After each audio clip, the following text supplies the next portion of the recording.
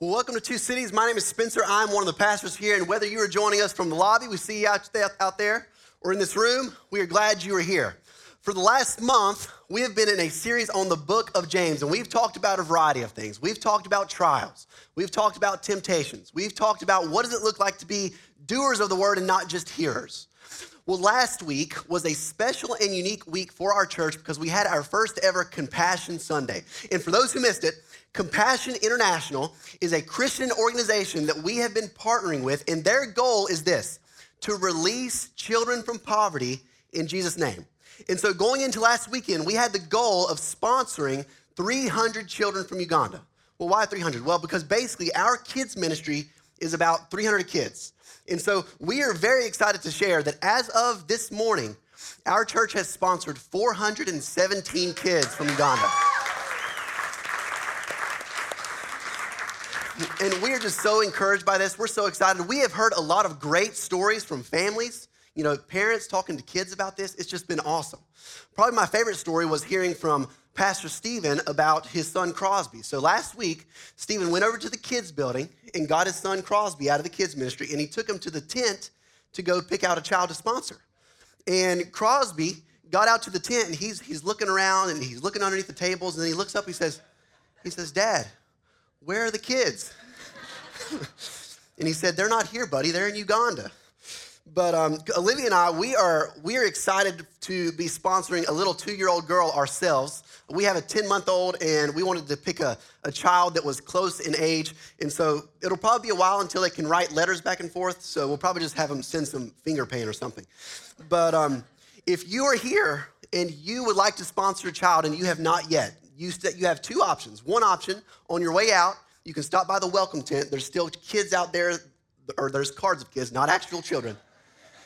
There are still some cards out there that are of kids without a sponsor, so you can do that. Or what you can do is you can text Two Cities to the link behind me on the screen. So, like I said, over the last 4 weeks, we have been in James chapter 1. And the big theme of James chapter 1 is loving God. Well, today, we're going to start in James chapter 2. And the big theme of James chapter 2 is loving people. And what James is going to do is he's going to start off by talking about the sin of partiality, or the sin of favoritism. Now, when I say the word favoritism, what do you think of? Some of you probably think of your grandmother, how she always had a favorite grandchild. Some of you probably think of the teacher's pet in school. Some of you probably were the teacher's pet. Well, when I think of favoritism, I always think of the Little League baseball team where little Timmy's dad is the head coach. And because little Timmy's dad is the head coach, Timmy gets to pitch every other game, even though he's like the 8th best pitcher on the team. And even though he's not a good hitter, he's getting hit leadoff. And, you're watching these games and you're just like, Timmy is not good. It's like, why is Timmy getting to pitch again? He's walked the first 4 batters again. Like, can we please put Timmy out in right field where he belongs? But that's not what happens. But things like this happen because of favoritism. Now, favoritism, as we're going to see here in this passage, is actually much more of a serious thing. Basically, the question that James is going to ask is this: how do you treat people who are not like you? What is your attitude like towards rich people or poor people? What is your attitude like towards the elderly who might not contribute as much to society, or the unborn, or black people, or white people, or the homeschool mom versus the mom who works? What is your attitude like towards people who are not like you? And here's why this text is so important. It's because as Christians, we must be distinct and different from the world. The way that we treat the poor, the way that we treat the most vulnerable, it must be different than how the world treats them. The world shows partiality, but we must not. And so if you got your Bibles, you can go ahead and grab those and flip to James chapter 2, starting verse 1. That's where we're going to start. James 2, verse 1 says this: "My brothers," so he's talking to Christians, "show no partiality as you hold the faith in our Lord Jesus Christ, the Lord of glory." And so the first thing that James does here to set the stage for an illustration on partiality is he says that Jesus Christ is the Lord of glory. So this is one of only 2 places in the entire book of James where Jesus' name is mentioned. And so saying that Jesus is the Lord of glory means that he is supreme, or he is above all things. Well, this makes you ask the question, well, why is Jesus the Lord of glory? Well, we see in Philippians 2 that Jesus' humiliation is what led to his exaltation. In Philippians 2, we see that Jesus, he emptied himself by taking the form of a servant or taking the form of a poor man. And then what he did is he humbled himself by becoming obedient to the point of death, even death on a cross. And so his humiliation is what led to his exaltation. Then it says, therefore, because he humbled himself, therefore, God has highly exalted him and given him the name that is above every name. And so Jesus' humiliation leads to his exaltation. And the reason that James starts by saying that Jesus is the Lord of glory is because you cannot view man rightly until you first view Jesus rightly. No other worldview other than the Christian worldview will lead to the vulnerable being treated like they're supposed to be. What will atheism say? Atheism will say, well, it's just the survival of the fittest. Hinduism will say, well, it's all about karma. What goes around comes around. And this is where you'll see the caste system. If you look at Islam, men and women certainly aren't treated equally. But viewing Jesus rightly, beholding him in his glory is what will lead to viewing others rightly and treating others rightly. Faith and favoritism are incompatible. And so what James says, he says, don't look down at others, but instead look up to Christ, the Lord of glory. And he says, do not show partiality. Well, what is partiality? How do you define it? So partiality is treating someone differently based on their outward appearance or their worldly advantages. So outward appearance. So what do we think of most, what's the first thing we think of when we think outward appearance? Well, we think of race. Now, does it apply to race? Yes. But as we're going to see in this text, outward appearance also applies to socioeconomic status. And so partiality can be treating someone differently based on their outward appearance, but also worldly advantages. Or maybe you could say it's treating someone differently based off their lack of a worldly advantage. This applies to rich people, to poor people, to the elderly, to those who are disabled. And so if partiality is treating someone differently based on their outward appearance or their worldly advantages, what is partiality not? And here's why this is important, is because our culture has a lot of different ideas about what equality looks like, about what fairness looks like, about how we should treat one another. And so the first thing that partiality is not a hierarchy of competence. So what is a hierarchy of competence? So this is when someone in an organization or on a team is given a certain position or given a certain responsibility because of their ability or their competency. And so if Timmy is good enough to make it on the middle school baseball team, but he's the 13th best player on the team, and the coach plays the best 9 every game, is that showing partiality? Well, no, it's like that's just competency. This is a hierarchy of competence. But the thing about this is that culture will say that a competency hierarchy is oppressive. Culture, what they want is they want equal outcomes. Now, do we want equal opportunities? Yes, of course, we want equal opportunities. But equality of outcome is just not really anything that's possible. Now, some of you, I'm sure you have a family or you know of a family where there's been maybe 3 kids in the family. And for whatever reason, 2 of the kids, they went one direction. They had a lot of success, at least worldly speaking. And one of the kids, for whatever reason, just didn't have as much success. They just went in a totally different direction. Now, did they have equal opportunity? Yes, of course. But the outcome was different. Why? It's because the only way to achieve equality of outcome is by lots and lots of social engineering. As long as there is equal opportunity, some people are going to inevitably prosper more than others. And so here's what you should want. You should want fair hierarchies of competence. Why? Because if your mom needs a heart valve replaced, then you better hope that there is a fair hierarchy of competence when it comes to the cardiothoracic surgeons. So that when you're trying to figure out who you want to do her surgery, you can pick one who's the best so that she has a good outcome. And so partiality is not a hierarchy of competence. The second thing partiality is not is prioritizing. Now, is it wrong to prioritize certain relationships over others? Well, no, of course not. From a Two Cities Church standpoint, the pastors and elders of Two Cities Church, we are primarily responsible for leading, feeding, knowing, and protecting the members of Two Cities Church. That is our primary responsibility. Now, if someone from another church comes and they're a member somewhere else, do we want to help them and come alongside them however we can? Of course.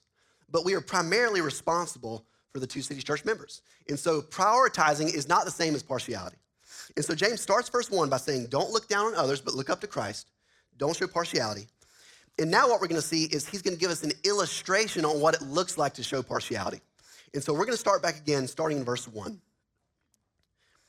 My brothers, show no partiality as you hold the faith in our Lord Jesus Christ, the Lord of glory. For if a man wearing a gold ring and fine clothing comes into your assembly, and a poor man in shabby clothing also comes in, and if you pay attention to the one who wears the fine clothing and say, you sit here in a good place, while you say to the poor man, you stand over there, or sit down at my feet, have you not then made distinctions among yourselves and become judges with evil thoughts? So this passage, it's 2,000 years old, but it is timeless. And here's why I love this passage, is because it still applies today. And so here's what's happening. Two strangers walk into a church gathering. And I know it sounds sort of like a bar joke, but it's not. Two strangers walk into a church gathering, and the reason we know they're strangers is because they don't know where to sit. And what the church does is the rich man, so the rich man has on a gold ring and fine clothes. And then the poor man is in shabby clothes. And what the church does is they send the poor guy off to the side and say, you sit over there. And then to the rich man, they give him the best seat in the house. They let him sit in the front row. I guess this is probably before back row Baptist was a thing. And so the rich guy gets the seat in the front row. And what James is saying here is he says, this is showing partiality. And he says, what you are doing is evil. Now, this is exactly what we see so often in churches today. Churches today tend to prioritize wealth over wisdom. Wealth over wisdom. Some of you have been in churches just like this, where the Joneses give a lot of money to the church, and because they give a lot of money to the church, we're going to give them a view and a voice and a vote into everything that the church does. And so Mr. Jones, he's going to be the head of the deacons, even though he certainly doesn't meet the biblical qualifications. And Mrs. Jones, we're going to let her teach Sunday school, even though she's quarrelsome and she's bitter and no one respects her. This is what happens, and it's just messy because people prioritize wealth over wisdom. Now, is it a sin to be wealthy?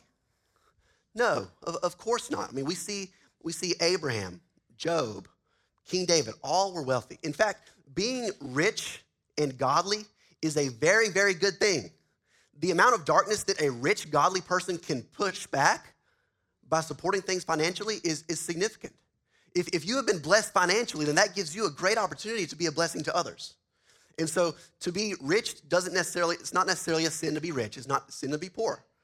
But also, and we need to be clear about this, sometimes people are wealthy because they are wise. I mean, there definitely is a correlation between wisdom and wealth. Now, this idea is clear in the book of Proverbs. But just because you're wealthy doesn't necessarily mean you're wise. And so something that's really interesting to think about, that we probably don't think about this very often, is why is it that we are drawn to rich people? Like, why is it if someone is rich, we want to get closer to them? Well, I think there's a lot of reasons. But if I could boil it down to just two, I would say, well, first of all, we want to be around rich people because we feel like if we get inside of their circle, we can benefit from them personally. And so that's nice. You know, if you know the rich guy with the mansion and the pool, it's like, well, that's a good thing. And so we want to be around rich people in that sense. But there's also something else about it. If someone is rich, then that often will mean that they've had a lot of success in a particular area. And so you sort of feel like they know something that you don't, and you can learn from them in a good way. But why is it in our culture that so many people seem to care what rich celebrities think about things like foreign policy? It's because our culture often prioritizes wealth over wisdom. But what James is saying, he says, this is not how it's supposed to be in the church. Wealth should not be prioritized over wisdom. Something else that you can see in the first couple verses here is that there is a close connection between showing partiality and being judgmental of others. Look back with me at verse 4. So in verse 4, James says, if you treat the poor man differently than the rich man, have you not then made distinctions among yourselves and become judges with evil thoughts? And so what James does here is he gives us a picture of what it looks like to be judgmental. You see, our culture hates the idea of being judged. People in the culture will say, well, who are you to judge me? Who are you to tell me that my lifestyle is sinful? And I'm sure that in a room this size, some of you have confronted someone else about their sin, and they have responded to you by saying something like, well, I just feel like you're judging me right now. It's like, doesn't the Bible say, judge not lest you not be judged? Well, yes, it does. And so I guess the question to ask here is, how do we see the church being judgmental in this passage? So here's what happens. The rich man and the poor man walk into the gathering, and they observe that one guy seems to be rich and the other guy appears to be poor. Now, is it wrong to make an observation? Well, no, it's like you might be wrong, but it's not wrong to observe something. And so they assess the position of both the rich man and the poor man, but then what do? After they assess the position, they take the poor man and they say, here, you sit off here to the side, and they give the rich guy the good seat. And so you are not being judgmental when you assess someone's position. You are being judgmental when you dismiss someone as a person. And so here's how this would play out. Let's say one of you were to walk up to me after the service and you were to say, hey, Spencer, I have to confess a pretty serious sin to you. I've been cheating on my spouse. Now, would it be sinful for me to look back at you and say, adultery is a sin? No, that wouldn't be sinful. That would just be me assessing your position and telling you the truth. Now, if you came to me and said that and I said, adultery is a sin, now get away from me. I don't want to be around an adulterer. Now, would that be judgmental? It's like, yes. Why? Because after I assessed your position and told you the truth, I dismissed you as a person. But what if you came to me and I said, hey, man, this is a serious issue. You need to repent of this. But what I'm going to do is I'm going to take a step toward you and bring you close, and we're going to try to walk through this and get this together. Now, that, of course, would not be judgmental, because that's exactly what we see Jesus Christ doing in the scriptures. You see, for whatever reason, I think that some people tend to have an idea of Jesus in their head that does not correspond to reality. For some reason, people think of Jesus as walking around in his flip-flops. He's sort of hippie Jesus. He's got a flower in his hair. He's sort of holding up peace signs. He's just walking around saying, who am I to condemn you? What you're doing is already legal in Colorado. But this is not the Jesus that we see in the scriptures. I mean, Jesus says in John 7, he says, the world hates me because I testify about it that its works are evil. And we see the same thing from Jesus' followers. John the Baptist was beheaded for confronting Herod about sexual sin. Paul tells us, he says that we as Christians need to rebuke the worlds of darkness. But after Jesus would tell people the truth, instead of dismissing them, what he would do is he would bring them close. And so Jesus gives us an example of how to judge without being judgmental. So how do you know that you might be judgmental? So I wrote down 4 ways that you might know you're being judgmental. So the first is you might be judgmental if you have cut off those who disagree with you. And so if you disagree with someone so strongly on politics or COVID or homeschool versus private school versus public school or religion, that you cut them off totally, then that might be a sign that you're being judgmental. You see, some of you love your position on certain issues more than you love the person with whom you disagree. Some of you love being right so much that you aren't able to maintain the relationship if someone disagrees with you. Now, should we dull our convictions? No, we should have strong convictions.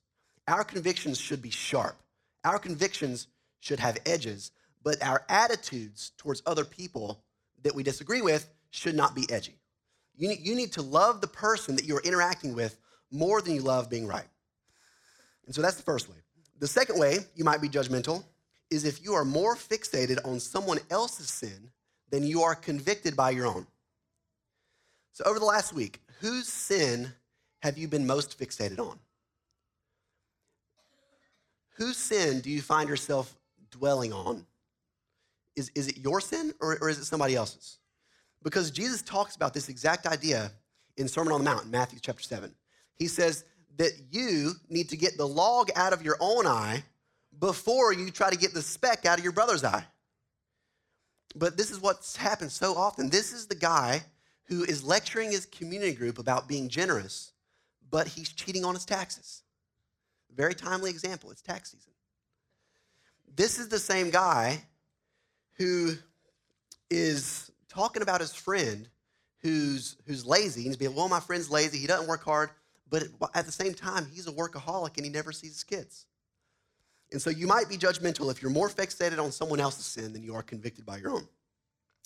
The third way you might be judgmental is if you are unable to forgive. So when you fail to forgive, if you are a Christian, basically what you are saying is, I know that God has forgiven me in Christ. I know that God has reconciled me to himself, but I'm not going to forgive you for what you have done to me. And if that is your position, then that shows that you might be being judgmental. And Jesus would compare this exact situation to someone who has been forgiven of billions of dollars, turning around and holding someone accountable who owes them $5. Because Jesus says, if you have been the recipient of such great mercy, then the only logical response to that is to be merciful to others. And so you might be judgmental if you fail to forgive. The fourth way you might be judgmental is if you write someone off as hopeless. If you write someone off as hopeless. Who in your life do you feel like is too far gone for God to save them? Who in your life have you written off as hopeless? Because here's what I know, that some of you who are sitting in this room or in the lobby, some of you at some point, someone else viewed you as hopeless. Someone else viewed you as being too far gone. Now, but aren't you grateful that someone somewhere didn't give up on you? Of course you are. And so instead of being judgmental, we are called to assess someone's position. We're called to tell them the truth, and then we're called to bring them close. So now let's pick back up in verse 5. And so now what we're going to see is we're going to see what James says to the church about being judgmental. So here's verse 5. Listen, my beloved brothers, has not God chosen those who are poor in the world to be rich in faith and heirs of the kingdom, which he has promised to those who love him? But you have dishonored the poor man. Are not the rich the ones who oppress you and the ones who drag you into court? Are they not the ones who blaspheme the honorable name by which you were called? And so when this passage was written, basically what would often happen is that rich people would often drag poor people into court to exploit them for financial gain. And what James is saying here is he's saying to the church, he's saying, the rich people are the ones who are treating people unfairly. And so why on earth are you giving them the preferential treatment? And what James is saying here is that partiality is dishonorable because you have often let your preferences become your prejudices. And so I would ask you, have you let any of your preferences become your prejudices? You know, it's fine. Now, disclaimer, it's fine to have preferences. It's totally fine to prefer to drive a certain car or to live in a certain neighborhood or wear certain clothes. That's totally fine. But the temptation is to let those preferences become our prejudices. Now, as I've prepared this, I've had to search my own heart this week and just ask myself, where do I need to repent in these areas? But I really think that all of us in here need to answer this question. How do you act towards people who are not like you? See, here's the thing about the sin of partiality. Partiality, treating people differently based on their outward appearances or worldly advantages. Partiality is at the root of a lot of very clear and obvious sins that we see all the time. And some of these sins are sensitive issues, but in view of the fact that they are rooted in partiality, these sins need to be addressed. And so the first is that partiality is often at the root of classism. So classism is being prejudicial towards someone of a different socioeconomic status. And so this can be how the rich views the poor, but this can also be in how the poor view the rich. And so the rich views the poor. So what is the temptation for the rich person? The temptation for the rich person is to look at the poor man and say, well, if he would just work harder, he wouldn't be in the position that he's in. If he would just spend his money better, then he wouldn't be poor. This is the temptation for the rich person. By the way, you know, globally, historically, pretty much all of us are rich. I mean, it's only when we start to compare ourselves to each other here in our circles that we feel like some people are rich and some people are not. And by the way, culture also sometimes will say, well, Christians don't really actually care about the poor. They just want to use the poor for political leverage. Karl Marx actually said this. Karl Marx actually said that Christians are not on the side of the poor. But the data actually shows otherwise, because there was a study that came out recently that showed that Christians are significantly more likely to give their time or their money to the poor. And we actually can see this to be true here in Winston-Salem. Most of the mercy ministries here in Winston-Salem are Christian organizations. The Center of Hope, which is not far from here, it is a homeless shelter for entire family units. And it is the only homeless shelter where an entire family can come in Forsyth County. The only one. And it's a Christian organization. And so the temptation can be for the rich to view the poor, not well. And the other temptation is for the poor to not view the rich charitably. Because the poor person views the rich and they say, well, all they care about is their nice things. The rich, they're just workaholics. I bet their kids are spoiled brats because they've never had to work anything, work for anything. And this is the temptation. And this is also unfair because partiality can work in both directions. And as a church, the question that we have to consider is this. Would we work harder to connect a well-put-together family where the husband just graduated from residency and now he's a surgeon? Would we work harder to connect this family than we would the single mom with a couple kids from a broken background? Because we shouldn't. Because to do so would be to show partiality. Partiality is at the root of classism. Partiality is also at the root of racism. And so what is racism? Well, it depends on who you ask. Because it seems like everyone has their own opinion on what is racist, what is not racist. Well, racism for hundreds and hundreds of years has been defined as making judgments or discriminating against someone else based on their race or their ethnicity. Here's the thing. Part of our sinful nature is to make judgments upon others based on their race or their ethnicity. People will say, well, racism is a Southern thing. Well, racism is not a Southern thing. Racism is a sinner thing. Wherever sinners are, there will be racism. And what's happened in our culture is we have become hyper aware of each other's race. So my wife, Olivia, she is half white, half Filipino. And all the time, someone will come up to her and they will say, and they're trying to ask her what her ethnicity is, but they'll say, hey, where are you from? And she'll say, Wilmington. And they'll say, oh, okay. They'll say, well, where are your parents from? And she'll say, Florida.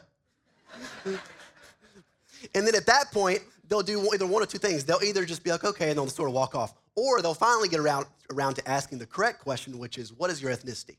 And what's really bad is if someone comes up to her and says, hey, what are you? She gets that question. And she's like, how do you respond to that? It's like, I'm a human. It's just what happens. Now, as an image bearer of God, is your ethnicity something that should be appreciated? Of course, because God created you exactly how he wanted you to. But we need to be careful not to make judgments and assumptions of others based on their skin color, because to do so is to show partiality. And here's what our natural tendency is. Our natural tendency, let's say that you are walking into a lunchroom, and on one side of the lunchroom is a small table with people that look just like you. On the other side is a table of people that don't look like you. Now, what goes through your mind in that moment? Well, a lot of it's probably subconscious. All of this happens in like a second. But what probably happens is something like this. You walk up and you look at the table of people that are like you. It's okay, like me, not like me. Like me, therefore safe. Safe, therefore comfortable. Comfortable, therefore beneficial to me. Now, is it wrong to want to sit with people who look like you? No, it's not. But is it wrong to try to avoid people who don't look like you? Yes, it is, because to do so is to show partiality. Well, why am I talking about this? It's because racism is rooted in the sin of partiality. So partiality is also at the root of not valuing the most vulnerable, which leads me to a less controversial issue, abortion. There is no group of people in our society that is more vulnerable than the unborn. Who is unable to speak for themselves? The unborn. Who has absolutely no worldly advantage? It's the unborn. And you see, abortion is the absolute opposite of the gospel of Jesus Christ. Because the gospel is Jesus Christ saying, I will die for you. I will die in your place for your sin. And abortion is the opposite. Abortion is saying, you will die for me. Now, in a room this size, if you are in here and you have had an abortion, or if you've encouraged someone to get an abortion, then you need to hear me say that there is no condemnation for those who are in Christ. That when you come to Christ with your sin, you are met with grace and forgiveness and not condemnation. When you come to Christ with your past, instead of being cast aside for what you've done, you are brought close. But in view of the fact that the unborn child is made in the image of God, abortion has to be talked about. By the way, some people will say, well, Christians don't really care about the kids after they're born. All they care about is the unborn. Well, the data actually argues against this as well, because there was a study that came out recently that showed that Christians are actually 2.5 times more likely in the United States to adopt. Well, why is this? It's because Christians value the most vulnerable. The vulnerable also applies to the elderly. I feel like this is something we don't talk about nearly enough. But Christians, we need to advocate for the elderly to be treated with dignity as they age. We need to advocate for, even after the elderly are not as productive to society as they once were, we need to be advocating for them to be treated well and with care and with lots and lots of dignity. The vulnerable also applies to those with disabilities. So a couple years ago when I was living in Chapel Hill, I worked for an organization that took care of people with disabilities. And so I was a caregiver for either a man with autism or a young man with severe cerebral palsy. And the young man with cerebral palsy, he was blind, he couldn't walk, he couldn't talk, couldn't feed himself or clothe himself. He was basically totally dependent on others for his care. And yet, despite all that, because he is made in the image of God, he is more valuable than Secretariat or whichever thoroughbred won the Kentucky Derby last year that's worth millions and millions of dollars. Why? Well, it's because to be made in the image of God means that you have inherent dignity, value, and worth, regardless of your age or regardless of how much you can contribute to society. And so Christians need to be on the front lines of advocating for the elderly and for those who have disabilities to be treated with care and not cast off to the fringes of society. And so James is saying in this text, he says, if you treat someone based on their outward appearance or their worldly advantages, then you're dishonoring them. But at the end of this section, what James is going to do is he's going to again remind them of why they shouldn't show partiality. And so let's look back starting in verse 6. Verse 6 says this, but you have dishonored the poor man. Are not the rich the ones who oppress you and the ones who drag you into court? Are they not the ones who blaspheme the honorable name by which you were called? And so what James does here is he reminds the Christians, he says, you have been given an honorable name. And here's the thing about taking of a name. It's personal and it's permanent. So I did a wedding last weekend, and one of the things that I said was that marriage is a permanent covenantal union. So taking a name is permanent, but it's also personal. The taking of a name is, changing your last name is a very personal thing. But this is what happens, or this is what has happened to every person who's become a Christian. You have been given a new name. You have been given an honorable name. Because if you are a Christian, that means that you have been forgiven by God, you have been accepted by God, and you have been adopted by God. And what James is saying in this passage is he says, how can you possibly show partiality towards others when God has not shown partiality towards you? What he's doing is he's reminding them, he says, you were guilty, but God forgave you.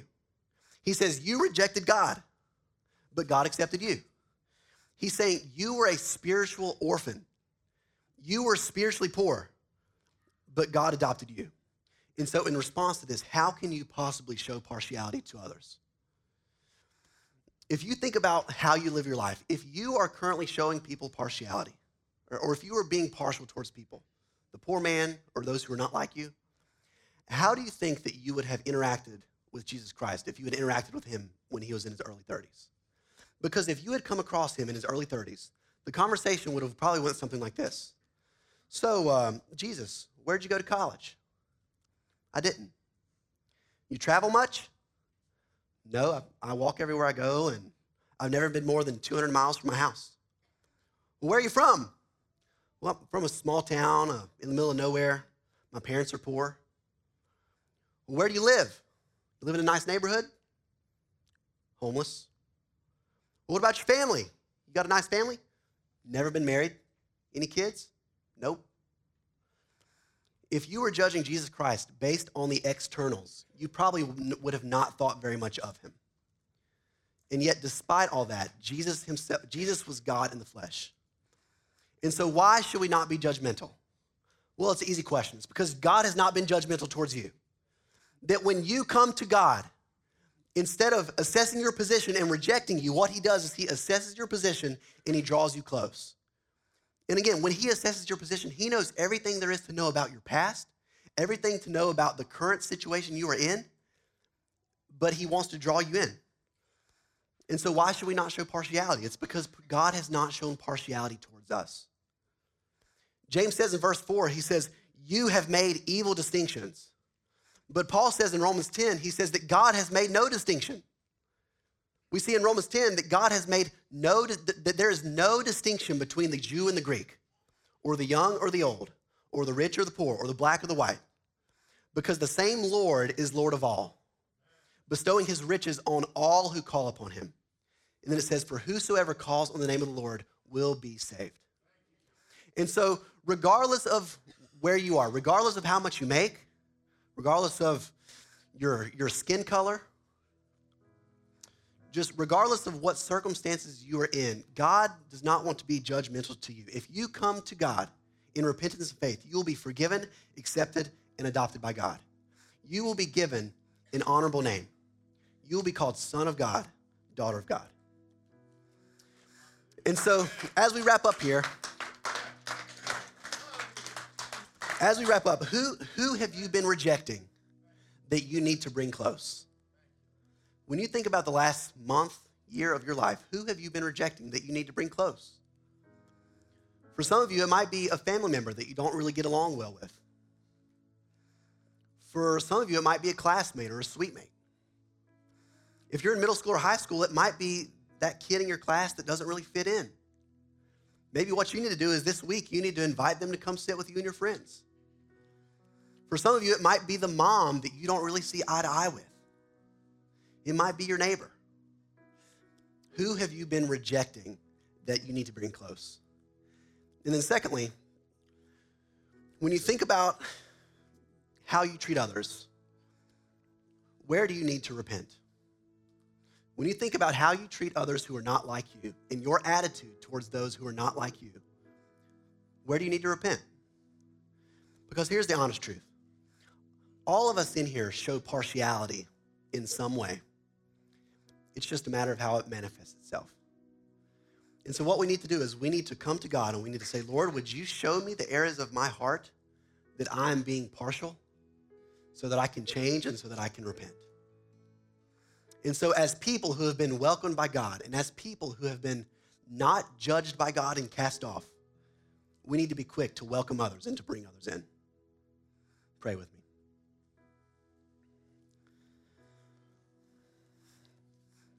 Father, I thank you that though you were rich, yet for our sake you became poor, so that we, through your poverty, might become rich. Father, I just thank you and praise you that you assess our position and you don't cast us off. You bring us close. Lord, you offer us grace instead of condemnation. And so, Father, I just pray that you would just expose in our hearts the areas that are displeasing to you. Would you just help us to treat others and to view others in the way that you treat them, in the way that you view them. Father, help us to be a people that have received great mercy. Help us to extend that same mercy to others. Pray all this in Jesus' name.